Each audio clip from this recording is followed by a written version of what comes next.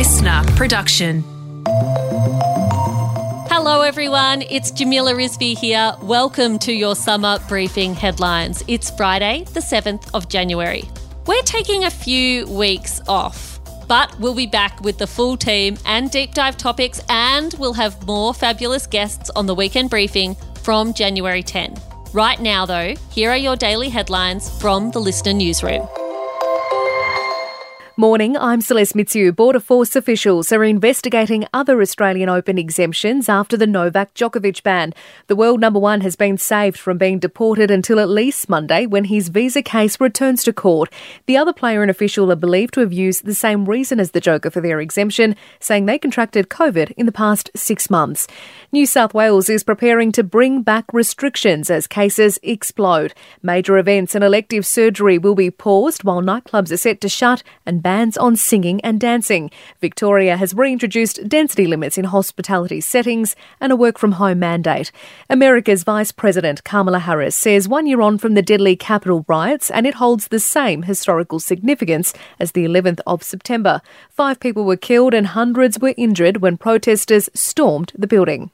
What the extremists who roamed these halls targeted were the institutions, the values that generations of Americans have marched, picketed, and shed blood to establish and defend.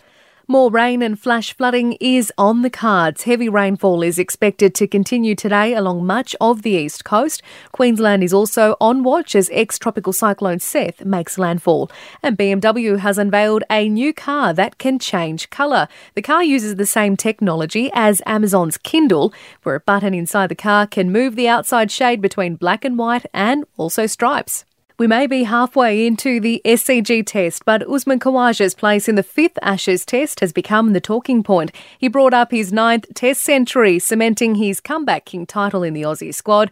While he understands his return is temporary, he reflected on his dream day. Just excited. I was so pumped. Didn't think I was going to get 100. They don't come very often. A lot of hard work goes into them. Got taken away by the moment, really. I've had so much support. The crowd's been excellent. Yesterday I got a big roaring reception. It's been unbelievable. Australia declared on 8 for 416, with England to resume day 3 at none for 13. And don't forget to sign up to the Briefing newsletter. Just go to the bio on the Briefing Instagram page. The all-new Briefing newsletter coming in 2022.